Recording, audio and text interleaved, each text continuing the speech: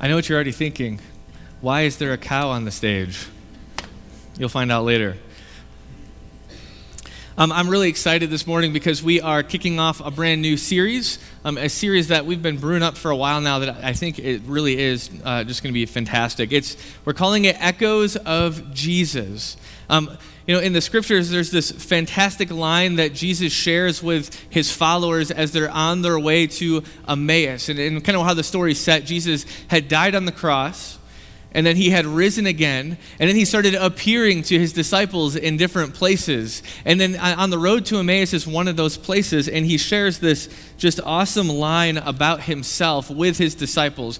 It's Luke 24, verses 25 through 27. If you have your Bibles, I would welcome you to turn there with me as well. But this is what Jesus says to his disciples. He said to them, "How foolish you are and how slow to believe all that the prophets have spoken. Did not the Messiah have to suffer these things and then enter into his glory?" And beginning with Moses and all the prophets, he explained to them what was said in all the scriptures concerning himself. It's that last verse. And beginning with Moses and all the prophets, he explained to them what was said in all the scriptures concerning himself. That last line, if you have a highlighter or a pencil, I would highlight that line. It is an important line in just the way that we approach scripture, because what Jesus is saying is kind of revolutionary. What he's saying is that when you crack open the Old Testament with all of its stories and rules and conquests and everything that kind of makes up the Old Testament, really the story is really not primarily about the Hebrew people or the Jewish people. It's really not a story primarily about us and kind of morality that we can pull from the Old Testament or something like that. He said the whole thing's about something else. And Jesus says the whole Old Testament, like 2/3 of our Bible, it's actually about me, Jesus says. It's kind of a crazy line to think about. The whole thing. Jesus says that the Bible is not just two testaments. It's really one big testament. And in this one big testament testifies to himself in some sense. The whole thing's about Jesus, this whole book is.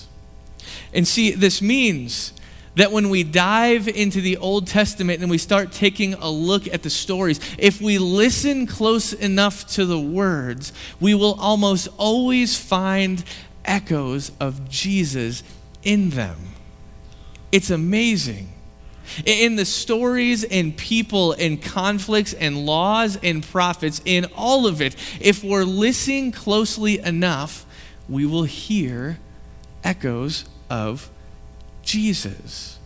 And you can do this with just about any passage in the Old Testament, and you will find Jesus if we look closely enough. And that's really what this series, Echoes of Jesus, is all about. It's about finding Jesus in the Old Testament, and we will for the next several weeks. To kick off this series, we're going to kind of head to a good old favorite passage of mine. It's in the book of Genesis. It's the story of Abram and Abram's calling from God. It's found in Genesis 15. The story really is a story about covenant. And to hear that story, I'd like us to turn to our scripture reading this morning. The scripture reading this morning, if you have your Bibles, is going to be Genesis 15, verses 1 through 21. We would love to have everyone have an open Bible in this room. Wouldn't that be amazing? If you don't have one and you would like one, there are Bibles in the back here. You can go ahead and grab one right now if you'd like to.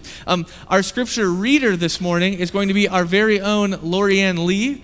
Lorianne, you can head on up when you're ready. We're going to read Genesis 15, 1 through 21. What we do here is we stand, and then we face the center of the room where the scripture is read. And we do so because if Jesus says that this Bible is all about him, then we need to listen closely and give it reverence, and this is our way of doing so. So, Lorianne, when you're ready, take it away. After this, the word of the Lord came to Abram in a vision. "Do not be afraid, Abram. I am your shield, your very great reward." But Abram said, "Sovereign Lord, what can you give me since I remain childless, and the one who will inherit my estate is Eliezer of Damascus?" And Abram said, "You have given me no children, so a servant in my household will be my heir." Then the word of the Lord came to him. This man will not be your heir, but a son who is your own flesh and blood will be your heir." He took him outside and said, "Look up at the sky and count the stars. If indeed you can count them." Then he said to him, "So shall your offspring be." Abram believed the Lord, and he credited it to him as righteousness. He also said to him, "I am the Lord who brought you out of Ur of the Chaldeans to give you this land to take possession of it." But Abram said, "Sovereign Lord, how can I know that I will gain possession of it?" So the Lord said to him, "Bring me a heifer, a goat, and a ram, each 3 years old, along with a dove and a pigeon." Abram brought all of these to him, cut them in two, and arranged the halves opposite each other. The birds, however, he did not cut in half. Then birds of prey came down on the carcasses, but Abram drove them away. As the sun was setting, Abram fell into a deep sleep, and a thick and dreadful darkness came over him.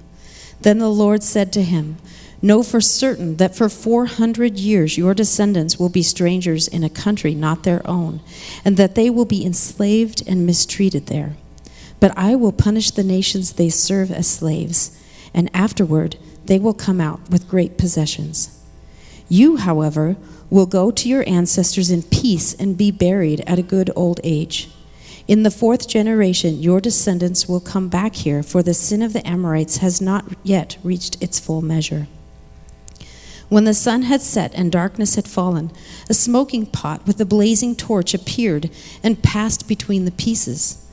On that day the Lord made a covenant with Abram and said, "To your descendants I give this land, from the Wadi of Egypt to the great river, the Euphrates, the land of the Kenites, Kenizzites, Kadmonites, Hittites, Perizzites, Rephaites, Amorites, Canaanites, Girgashites, and Jebusites."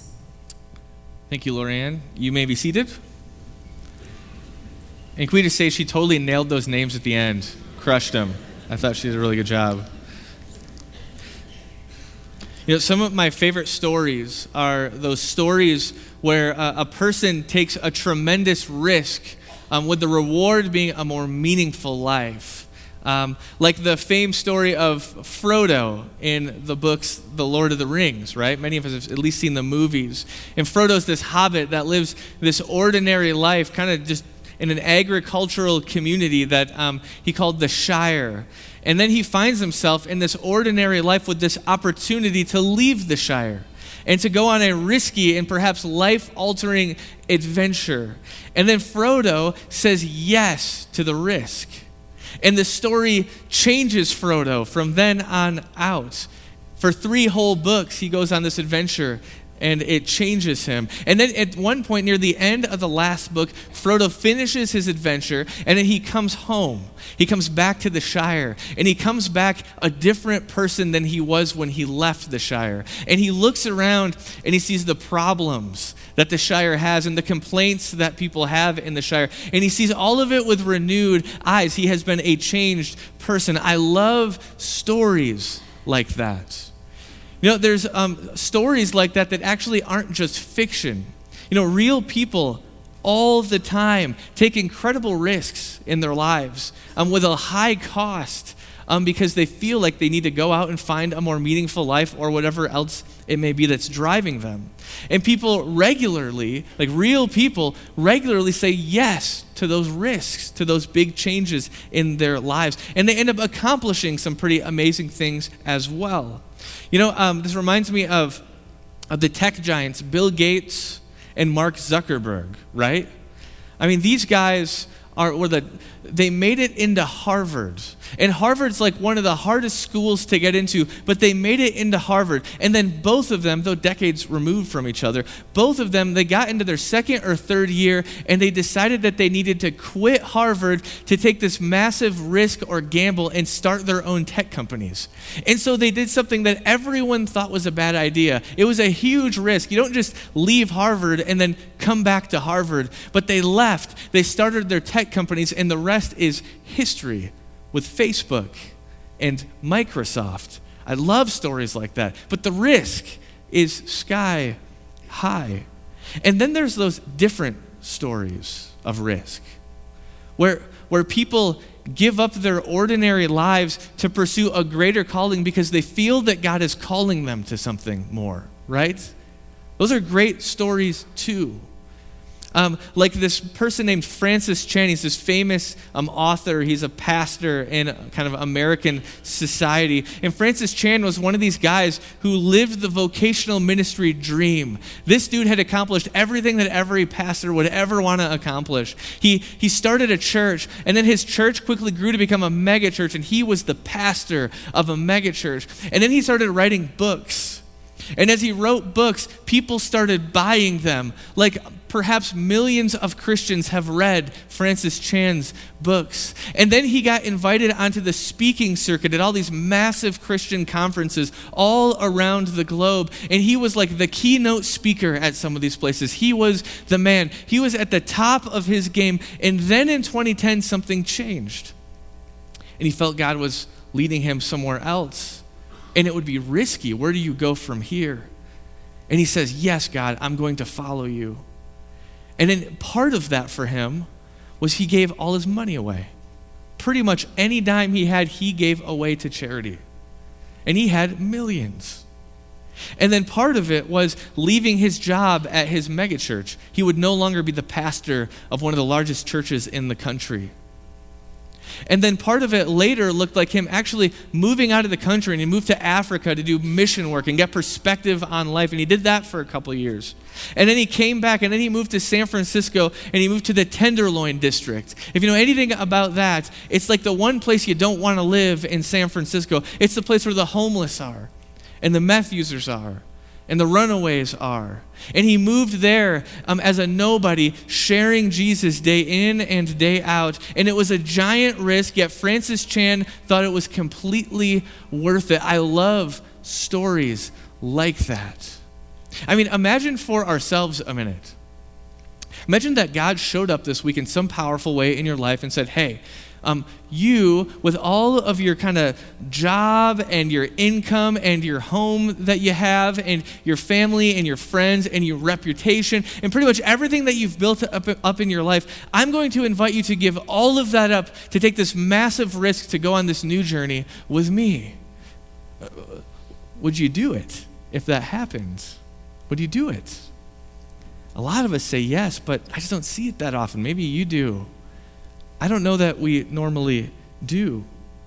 You know, perhaps we don't get callings from God very often, but I wonder when we do, how often we actually say yes to them. I really do wonder that.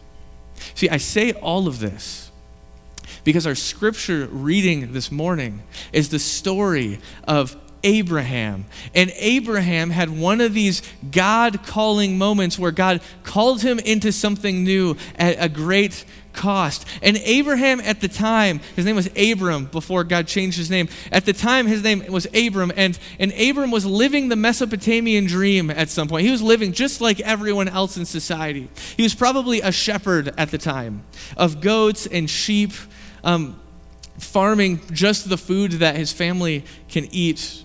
Abram was from a good family. It seemed like he had a great relationship with his parents. And Abram married just like everyone else married. And then Abram and his wife Sarai, they decided that they were going to get pregnant. They were going to have an heir. They were going to have a baby. You know, they really wanted to fulfill the Mesopotamian version of whatever the American dream is. They wanted to do that. They wanted the heir. And so they go after it. And then they hit a snag in the road. They found out that Sarai was barren, that they couldn't have babies, which meant no heir with Sarai. And I imagine for Abraham, that was a bummer moment for him. Like, oh man, this stinks. But it happens to people, right? It happens to people. And, you know, there's other ways to have an heir, I'm assuming Abraham thought. And then this crazy thing happens right in this moment in his life. This crazy, sudden, intense encounter with God. And God tells him, hey, Abram, I will make you a father. Not just of an heir, Abram. No, I will make you the father of an entire people group. I will make you the father of a nation. I will make you the father of a place that has land and borders. And I can imagine Abram hearing this is like, oh man, this is awesome. This is exactly what I wanted out of my life. And then God says, well, there is a catch. There's a catch, Abram. You see, in order for this all to happen, well, you're going to have to lose a lot. You're going to have to lose a lot first. You're going to have to say goodbye to mom and dad.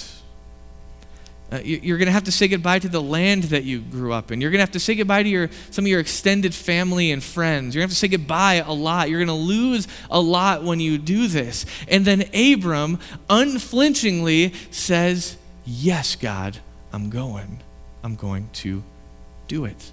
And he finds his way in Canaan. You see, our scripture reading this morning, yes, is about Abram being called. It's actually about more than that, though. It's about this thing called covenant. The story of Abram's crazy, risky adventure is a story about covenant. And if you know anything about covenants in the ancient world was this legal process that people would go through, and where they would make a formal agreement with one another, where one party would come and say, hey, I'll give you 200 sheep if you'll let me have your daughter as my wife, or something like that. And then both parties will mull it over and they would think about it, and then they would make a covenant to make that thing official. And that's exactly what happens in the story of Abram. Now, if you're confused on what a covenant is, I can clear it up for you because I just bought a house and it's a lot like a covenant. Becca and I, to buy our house, we had to show up to the bank, and then we had to make a deal with the bank that said, hey, if you lend me a bunch of money, I will pay you all that money back and interest. It will be great for both of us. And the bank said, yes, that's a great deal for me, I think. And then we got to this moment where we're sitting at this large desk, and it felt like a massive desk to me. And then this lady pulls out this stack of papers, and then boom, like right on the table. And then we had to sign our names on 700 pieces of paper to make this covenant, this commitment legal in some sense. In some ways, a covenant in the ancient world was something like the mortgage process in some way. And if you were to make a covenant with someone in the ancient world, lots of things needed to happen. There was a particular order that needed to be followed. There were steps that needed to be taken to ensure that this covenant would be official, that this agreement between me and you would be official. I want to run through this process a second because it's important to understand. The first part of this process was called the pre-ceremony commitment. And like I just said earlier, there's that moment where this guy says, hey, I want to marry that guy's daughter in the ancient world, which was apparently okay back then, which is mind-boggling. And he says, hey, I will give you 200 sheep for 2 years if I can marry your daughter. And the guy says, the father says, okay, yeah, I can do that. And then they would shake on it, the pre-commitment or the pre-ceremony commitment. They would shake on it and say, okay, yes, we're both going to agree to this, but it's not official yet. And then what would happen is there would be time in between that initial commitment and then the time when they would make it official, where maybe both parties could think about it just to make sure that's exactly what they wanted to do. And then after the time had passed, the two parties would come back together to make it official, and they would have this ceremony to do so. And that's where a bunch of weird stuff starts to happen in the ancient world.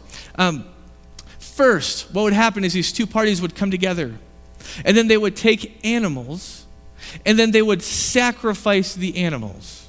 And the way that they would sacrifice them is they would cut the animals from nose to tail, straight down the middle, and kind of fillet the animal out so it was cut perfectly in half. And they would do that with all the animals that were a part of this covenant agreement. And so they would cut the animals, and then they would lay the animals out, so they would, like cow this way, facing out, and they would actually make a path of, well, here's animal, and then here's animal, and then there'd be this bloody path in the middle of it that people could walk through. It was a really hygienic experience for everyone, I think.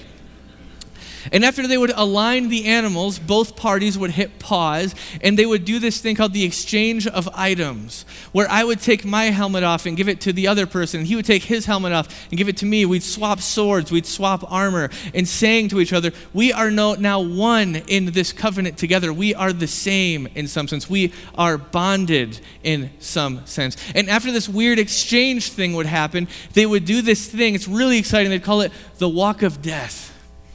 That's exciting, right? Time to do the walk of death. And what they would do is they would have the animals lined up on each side, And each party, one after the other, would start taking steps through the center of the pieces of the animal with blood and guts all over the place, and they would walk through. And then with each step, as they would walk through, they would utter a phrase again and again and again. They would say, "Do so to me as has been done to this animal. If I break this covenant, may I die even as this animal has died." And then they would take another step and they would say that again. "Do so to me as has been done to this animal. If I break this covenant, may I die even as this animal died." And both parties would walk through and they would do that. And then they would have a moment afterwards where something else would happen. They would stand between these animals and they would declare their blessings and curses. And basically what that was is they'd say, "Okay, if you fulfill this covenant, person I'm working with, then my tribal gods, they are going to bless you. You are going to have an abundant harvest. You are going to have lots of heirs. You're going to have a good life if you pull through on this covenant. But if you don't, there's curses, and my tribal God is going to curse you then. And it's going to be like locust swarms and bad stuff and disease, and you're going to be barren, and the harvest will not be plentiful. It will be a really bad place for you in some sense." And after both parties did this, and they shared their blessings and their curses, they would finally seal the covenant. And the sealing of the covenant would look like them taking their hand most of the time, taking a knife to their hand, and then cutting their hands, and then making themselves bleed, and then they would both shake hands together with their bloody hand, and the covenant was sealed. And the church all together said, "Ew, that's gross. Like, we know about STDs now. You don't want that kind of stuff. Like, that's no good for anybody." Now, I say all of this because the story of Abram and his covenant with God, it actually took much the same form as any other covenant did back in the ancient world. It follows that algorithm very well. If you turn to our scripture reading, you will see that unfold right before your eyes. It's really fascinating. There is a pre-ceremony agreement that takes place where God comes to Abram and then makes a pitch and says, "Hey, Abram, do you want to make a deal? Do you want to do this covenant thing with me?" And then Abram tentatively agrees. We actually read about this in Genesis 12. If you have your Bible, turn open to Genesis 12 here a moment. I'll show you this. It's just starting in verse 1 here. It says, "The Lord had said to Abram, 'Go from your country, your people, and your father's household to the land I will show you. I will make you into a great nation, and I will bless you. I will make your name great, and you will be a blessing. I will bless those who bless you, and whoever curses you, I will curse. And all peoples on earth will be blessed through you.'" And Abram hears these words and says, "You know what? That sounds like a good proposition. Risky, I might lose everything, but I'm going to listen to this God. I'm going to go." And then he finds himself in Canaan. And then there's the covenantal waiting period, right? Where both parties have to mull it over. Do we really want to do this? And so then in chapter 15, the covenant ceremony begins to take place. And you actually can read this, Genesis 15, verses 9 and 10. If you want to turn there, you'll see this. It says, "So the Lord said to Abram, 'Bring me a heifer, a goat, and a ram, each 3 years old, along with a dove and a pigeon.' Abram brought all these to him, cut them in two, and arranged the halves opposite each other.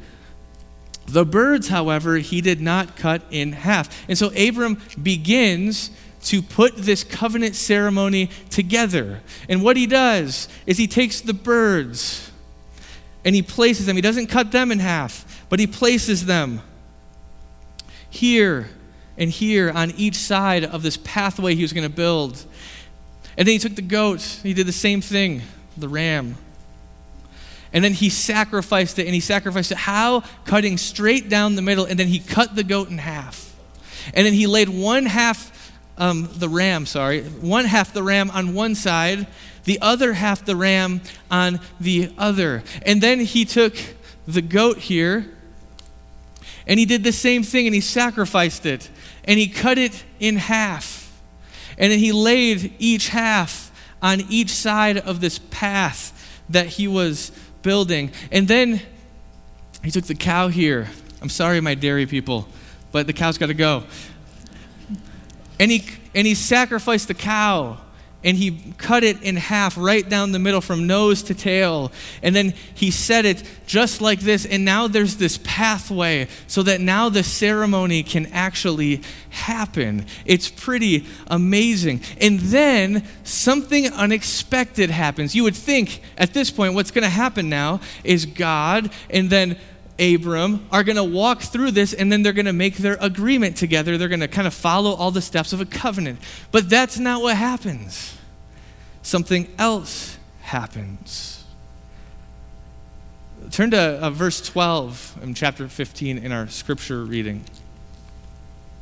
It says, as the sun was setting, Abram fell into a deep sleep, and a thick and dreadful darkness came over him. Then the Lord said to him, know for certain that for 400 years your descendants will be strangers in a country not their own, and that they will be enslaved and mistreated there. But I will punish the nation they serve as slaves, and afterward they will come out with great possessions. You, however, will go to your ancestors in peace and be buried at a good old age. In the fourth generation your descendants will come back here, for the sin of the Amorites has not yet reached its full measure. What this is essentially God's declaration of his blessings and curses. And he stands in the middle here probably, and he says, look, Abram, there's these blessings and there's these curses, but I'm going to do things a little differently for you. Usually I will bless you if you keep the covenant. I will curse you if you do not. And he says, actually, I will only curse those who curse you, Abram. I will not curse you in this covenant. And he changes the parameters for how this covenant works. And then something even more amazing happens, starting in verse 17. Genesis 15:17. It says, when the sun had set and darkness had fallen, a smoking fire pot with a blazing torch appeared and passed between the pieces. On that day the Lord made a covenant with Abram and said, to your descendants I give this land.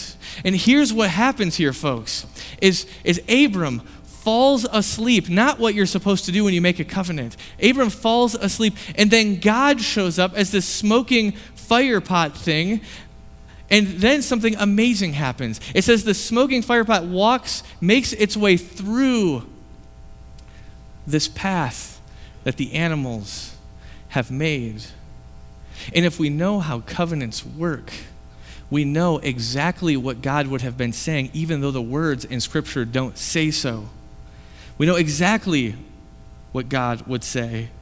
God, as he floated through this covenantal ceremony, would slowly move and say, do so to me as has been done to this animal. If I break this covenant, may I die even as this animal has died. And I imagine God slowly moved forward through the pieces again and said it again. Do so to me as has been done to this animal. If I break this covenant, may I die even as this animal has. And I imagine he continues to move forward, and he continues to say it again and again and again. And Abram says nothing through this. See, what's amazing about this story is that God declares, hey, Abram, I'm going to make a covenant with you. I'm going to make a covenant with you and your descendants forever. I'm going to do that. And if one of us breaks the terms of this covenant, Abram, if you do or your descendants do or I do, you're not going to pay the price, Abram. I will. I'll pay the price. I'll walk through the pieces. Do so to me as has been done to this animal. If I break this covenant, may I die even as this animal has died. Now, if you're listening closely enough, it's here that you begin to hear an echo of Jesus right in this moment. Jesus is obviously the subject of what's going on in this story, in this ceremony. Because you see, God knew that Abram would break the covenant. And God knew that Abram's descendants would break the covenant. And then later, God knew that you and I would break the covenant again and again and again and again. Yet God said, I will still pay the price. I still will. And you see, that price came thousands of years later in the form of the God-man Jesus. That's where it came. And it looked like Jesus bloodied and bruised, cut literally into pieces, and nailed to a cross. And it looked like Jesus wheezing and writhing in pain as he struggled for breath, as blood began to enter his lungs, which was common in those days when you were crucified. And it looked like Jesus looking out from the cross. He's got one breath left in him. He's about to die, and he utters the words, "It's finished. It is finished." And what he means by that is this covenant way long ago with Abram, way long ago that we're all a part of, that we all broke. Jesus says, it's finished. I've repaired it. I fixed it for you. You broke it. I will pay the price. It is finished. You know, I don't know where you're at this morning. You know, maybe you come from a place where you had that moment of faith where you came and you believed in Jesus, and you knew that if I believe in Jesus, that means I got to follow all God's laws perfectly. I have a clean slate now that I believe in Jesus, and I can't mess this up, right? I can't mess it up. And then you know shortly after that, something happens, right? And you make a misstep, and you're like, oh no, I broke the covenant. I broke it. And then you make another mistake, and you broke it again.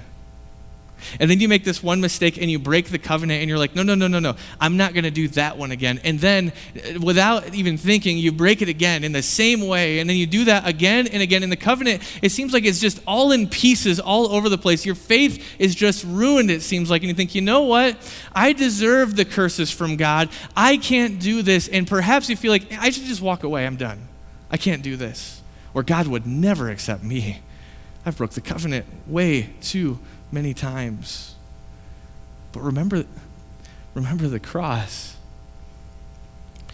Folks, we didn't walk through the pieces. Jesus, or God walked through the pieces. And Jesus paid the price. And there's nothing you can do to change that. God has been gracious to us at the cross, putting what was broken back together, making it new again. You know, some of us are in a moment right now where we're struggling with a relationship, where we feel like we've been wronged in a relationship, right? Where we've been wronged. Maybe it's your marriage.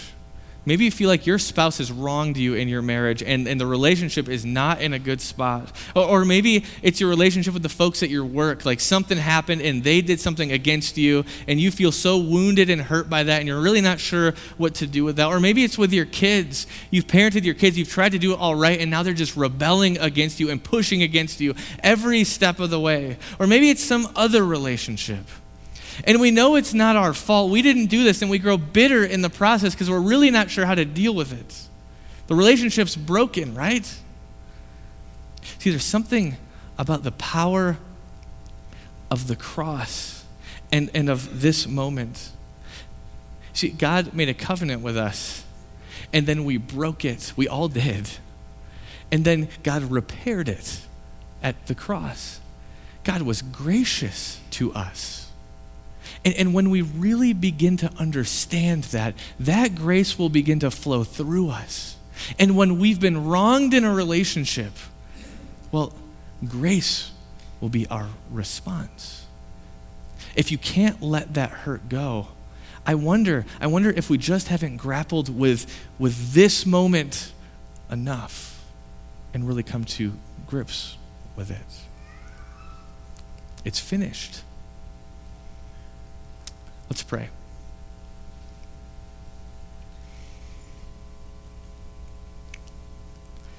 God, we thank you so much for the continuity of the Bible.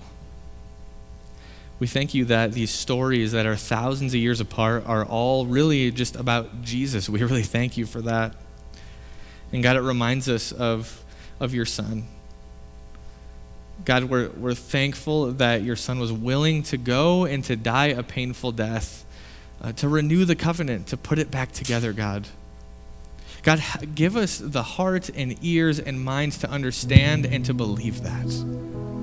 To believe the good news that you love us, that you're gracious toward us. Let us grow into that more and more every day. Pray all this in Jesus' name. Amen. May the Lord bless you and keep you. May the Lord make his face shine upon you and be gracious to you. May the Lord raise his countenance upon you and give you peace. Amen.